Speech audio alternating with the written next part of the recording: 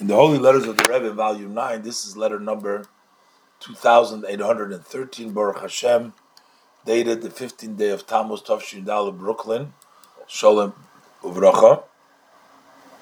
So the Rebbe writes here, there was a guy who was learning in the Kollel, apparently, and he wasn't bringing enough money home.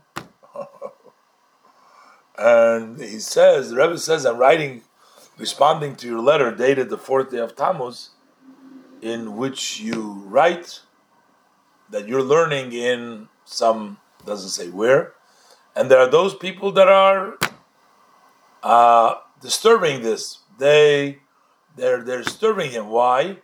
Their argument is that you should be helping the livelihood of your family, of your home.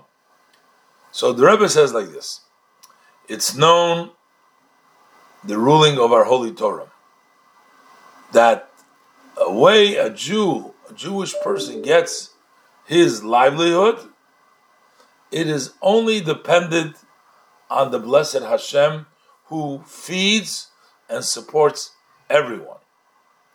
And how does that come? The Pasuk says, how do you gain Hashem's blessings? If you go in my statutes, which means, as Rashi explains, that you put effort in the Torah.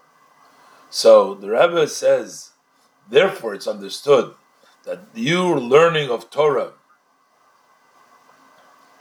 and learning with dedication and devotion as necessary, as our sages say this, that Shetiyu Amelim B'Torah. If you're learning like our sages tell you to learn, Shetiyu Amelim B'Torah, you should put effort in the Torah.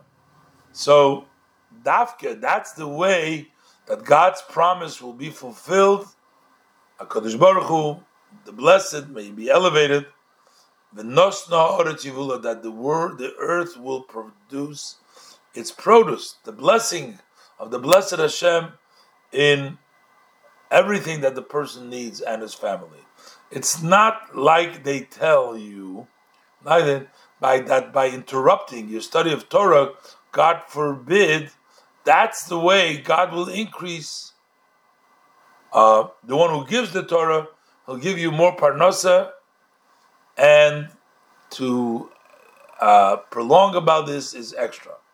The Rebbe says you can show my letter to the leadership of the yeshiva, and for sure that they too will able to influence his parents in the above direction, and may the blessed Hashem succeed you to give good news in all the above with blessings in the name of the Rebbe by the secretary. So the Rebbe in this case is telling him that some people are advising that he should not continue his study, and the Rebbe says, no, you should. Everything comes from Hashem, the Parnasa, and therefore he should continue his study. Now, I just want to caution that this person may be learning for 1 year in the Kollel, and then he's starting to work, as is the tradition in many places in Chabad. It's not that he made it into a full. And also, as spoken many times, there are unique individuals, just like Lahavdil in the world.